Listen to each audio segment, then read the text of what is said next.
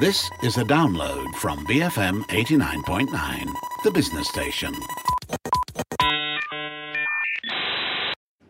Good morning. It's now 9:36 a.m. You're with Melissa Idris, Julian Ng and Kusu Chuang. It's time for the S&M Show.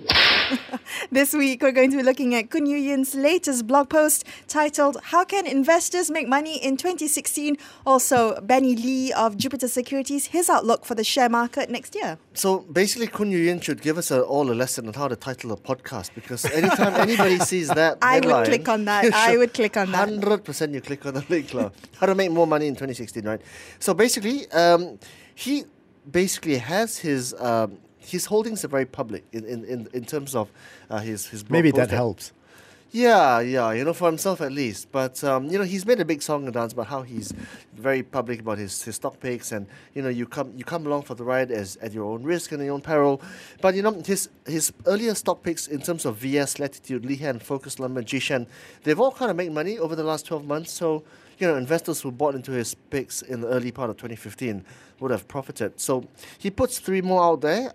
It's basically Can-Wan, Chinwell and Tongguan. So Can-Wan basically is the largest tin cans and jerry cans maker. He doesn't say in which country or doesn't. What are jerry cans? I think the stuff you put petrol in. Yeah, and the stuff. petrol cans, yeah. Not cans that people named Jerry carry around. No, that Sure, one, Jules, sure. That one, Tom. Okay. So this company started about 40 years ago. He has 32.9% of Canju shares at 165, which he bought in 2012. And I think that Canju is actually the parent of Can-Wan. So basically, this is one of those typical stories. It's got a foothold. It's got significant market share worldwide. It's got export earnings. It's got dollar earnings.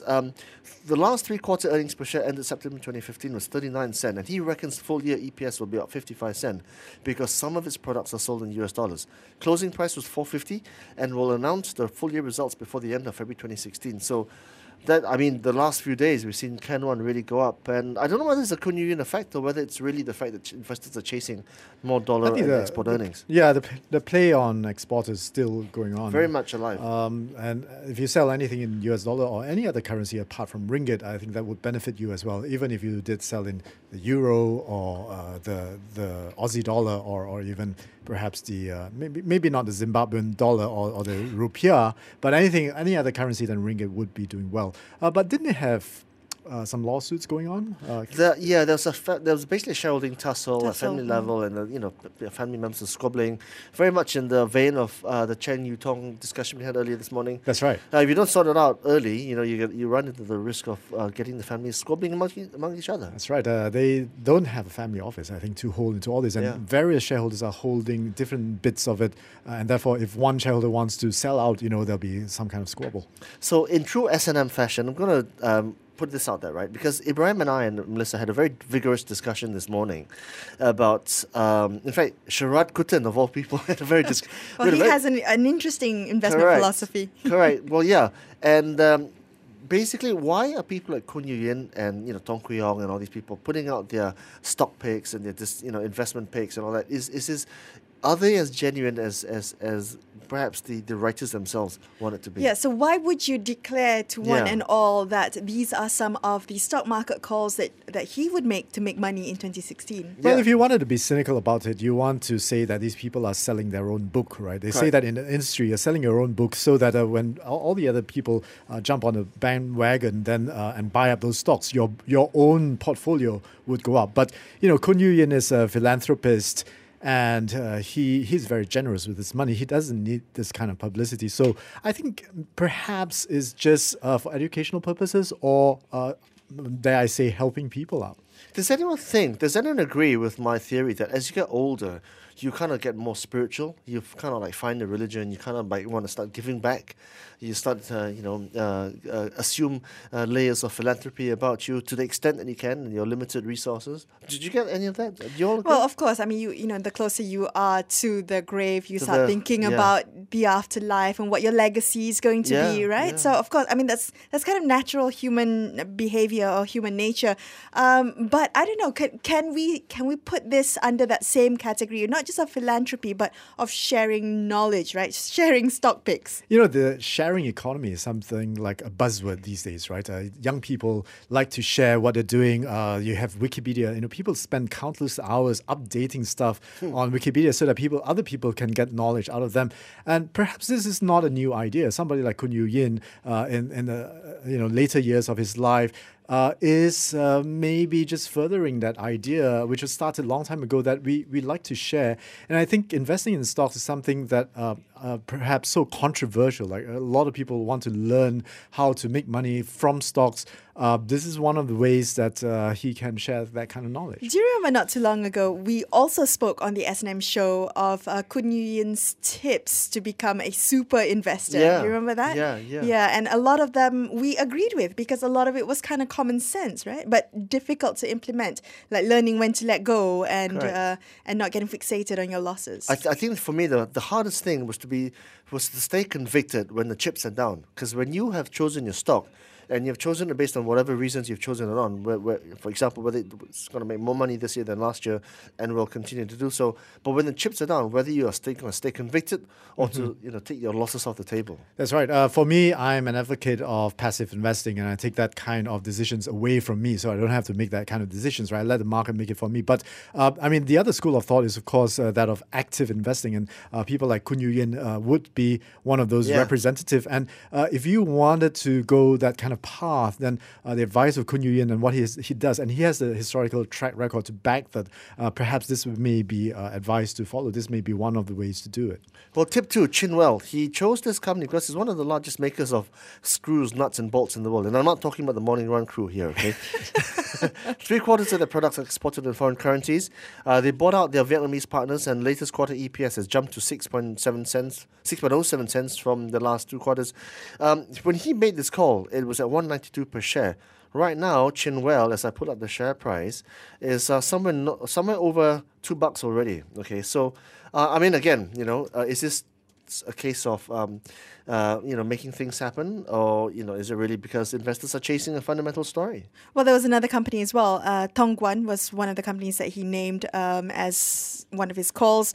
Quite an interesting one. What is the share doing? Is that also moving today? Hang on, I found Chinwell. I love the name, by the way. Chinwell. It's like Jimmy Hill, but a Chinese version. 207, down by 2 cents, and Tongguan actually has gone up quite a lot. 318 up 5 cents. When he made the call on Tongguan, it was actually at, he didn't say actually, but it was somewhere below that, I think. Yeah, well, Tongguan, the plastics manufacturer, they make raffia strings, drinking straws, so kind of a proxy to That's the consumer. fascinating because, what strikes me about this whole blog is that, there's no mention of e-commerce, there's no mention of apps, there's no mention of ecosystem, right? These guys are making raffia strings, for God's sake. Yeah.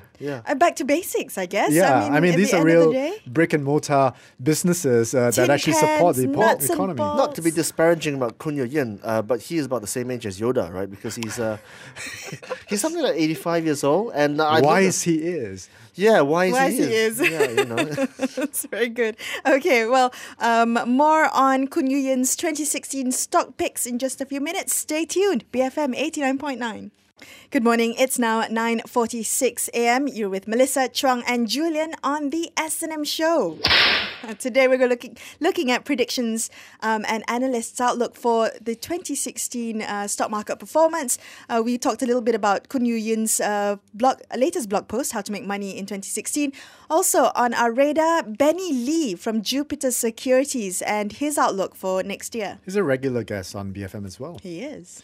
Yeah, so basically what he's saying at a macro level, it kind of coincides with what Kun is doing with specific stocks. And a couple of the catalysts for him from the perspective of stock pickers, he reckons plantations, and I think Kun Yu doesn't invest in plantations ever since he's failed, actually, because Kun is not, he's not made of impregnable steel like Superman is. He's made mistakes in the past. And actually, he says previously he refuses to buy GLC plantation, oil and gas, banks, contracting and real estate companies. But he bet big on Jayatasa a few years ago, and he didn't make it there. So he's not made of steel like Superman.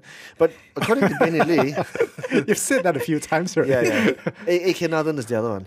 But Jupiter's Benny Lee reckons that plantations may provide a support for the market this year, because he reckons that palm oil prices being low for the past 2 years, and the trend is starting to change as the yearly average price is starting to increase.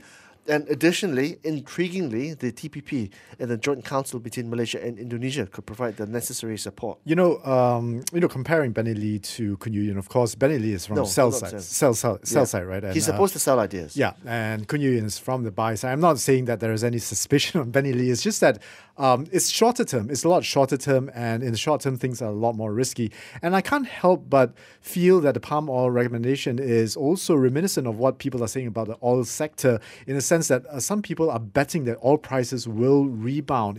This $20, $30 thing may not happen, and the $40 thing may not last for long, because you're taking so much supply out of the market, and at the same time, demand is still going on. And this morning, you guys discussed that Lovelock thing, right, about the end of the world because of environmental problems. Environmental problems are only around because people are consuming too much fossil fuels, right? So this is kind of the same as the oil recommendation. Well, the centerpiece of the Barclays argument in favor of oil prices snapping back in 2016 is the fact that as oil prices stay low, more producers go out of business, and as more producers go out of business, the oversupply situation thins out, and it's it going to finds come its to a own point, equilibrium, right? and influx, and then start coming back up. And might I add, is finding its own equilibrium without any government support fund. It's the market at work. No khazanah there. No, value long cap. arm of the government, right? Okay, what are some of the other points that Benny Lee makes? He reckons that some of the headwinds that we have to look out for is definitely the foreign investments dependent. So there won't be any. I think he's saying that the market is expected to be volatile given an outflow expected of foreign investments. Yeah, but then again, if the ringgit stays weak, that might actually help foreign direct investment coming, because obviously it's going to be cheaper to invest in the country than if you're very, very, very, very long term, like some people I know, Julian. Who's that? Then, hey, there's an argument there. Yeah. So FDI, I don't know. It's been very disappointing. It's been very disappointing for the past few years.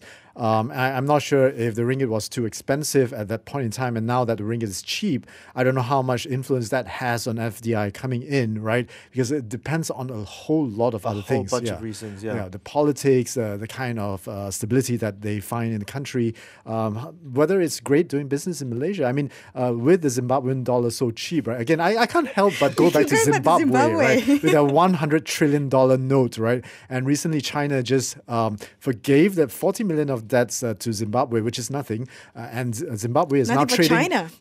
Nothing for China. And Zimbabwe is now trading the yuan, right? So in spite of the fact that currency is so cheap, no investment is going into Zimbabwe. Why, right? Yeah. That's the reason why. That's the $1 trillion question. That's the reason why it's so cheap. Yeah. But I guess with the low ringgit, there are always opportunities. Kun Yu Yin is actually very heavily invested in companies that export a lot of their products overseas in US dollars. Latitude Tree, I think Lee Hen is also on his radar. Guys. Yeah, furniture manufacturers, that's right. Great. Speaking about the long term, I've just come across this blog on Facebook. It's called The Very Long Run, okay? Wow. Philosophical discussions about money and investment, Julian. And... the latest posting is entitled 5 Financial Ideas That Will Collapse the World If We Had to Depend Our Lives on Them. So interesting, very interesting. The first one is Forex trading. Forex trading. Well, the second one is share trading, and if Malaysia Finance were listening, he probably would vomit his breakfast out.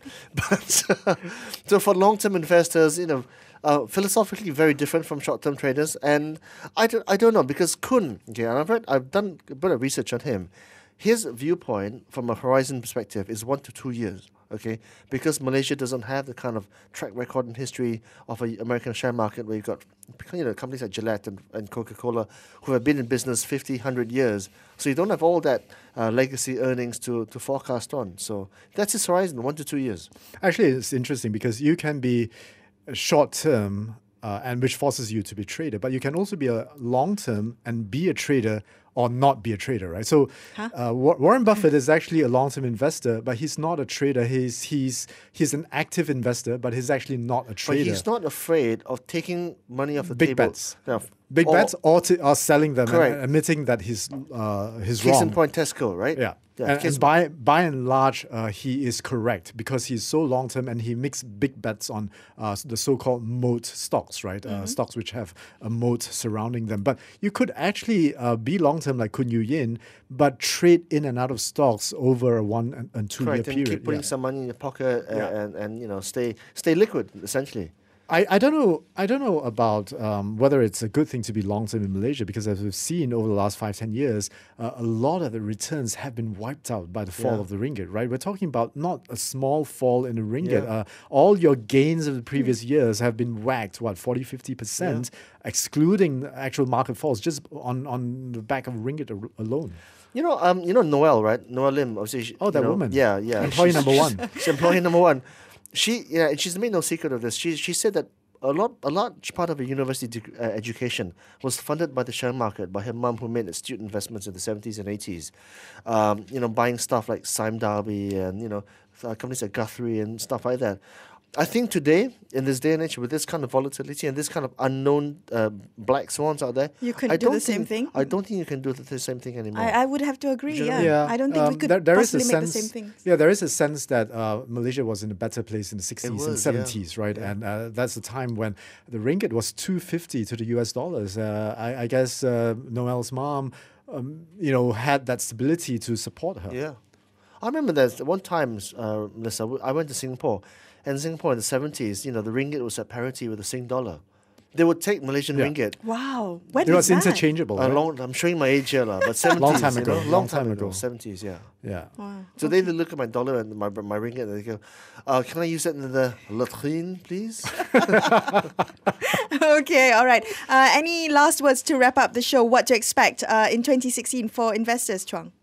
Well, I don't know. Spot opportunities, just go with the themes, right? You kind of know that the Federal Reserve is going to raise interest rates at least 1 or 2 times more, and that's going to send the dollar higher against the ringgit. So anything that makes money overseas, it's going to make money. Well, for me, is that 2016 is just another day for me. It's not going to have a change in investment strategy. You got to be globally diversified, and that diversification would take care of exchange rate changes. Would you stay more long-term. liquid in 2016 going forward? Well, that is dependent on my financial objectives and not just something that with a yes or no answer, right? If I need the money, then I would liquid up. If not, then stay invested. Right, okay. Well, you've been listening to the S&M Show with Julian Kusuchuang, and I'm Melissa Idris. Thank you for listening to this podcast. To find more great interviews, go to bfm.my or find us on iTunes. BFM 89.9, the business station.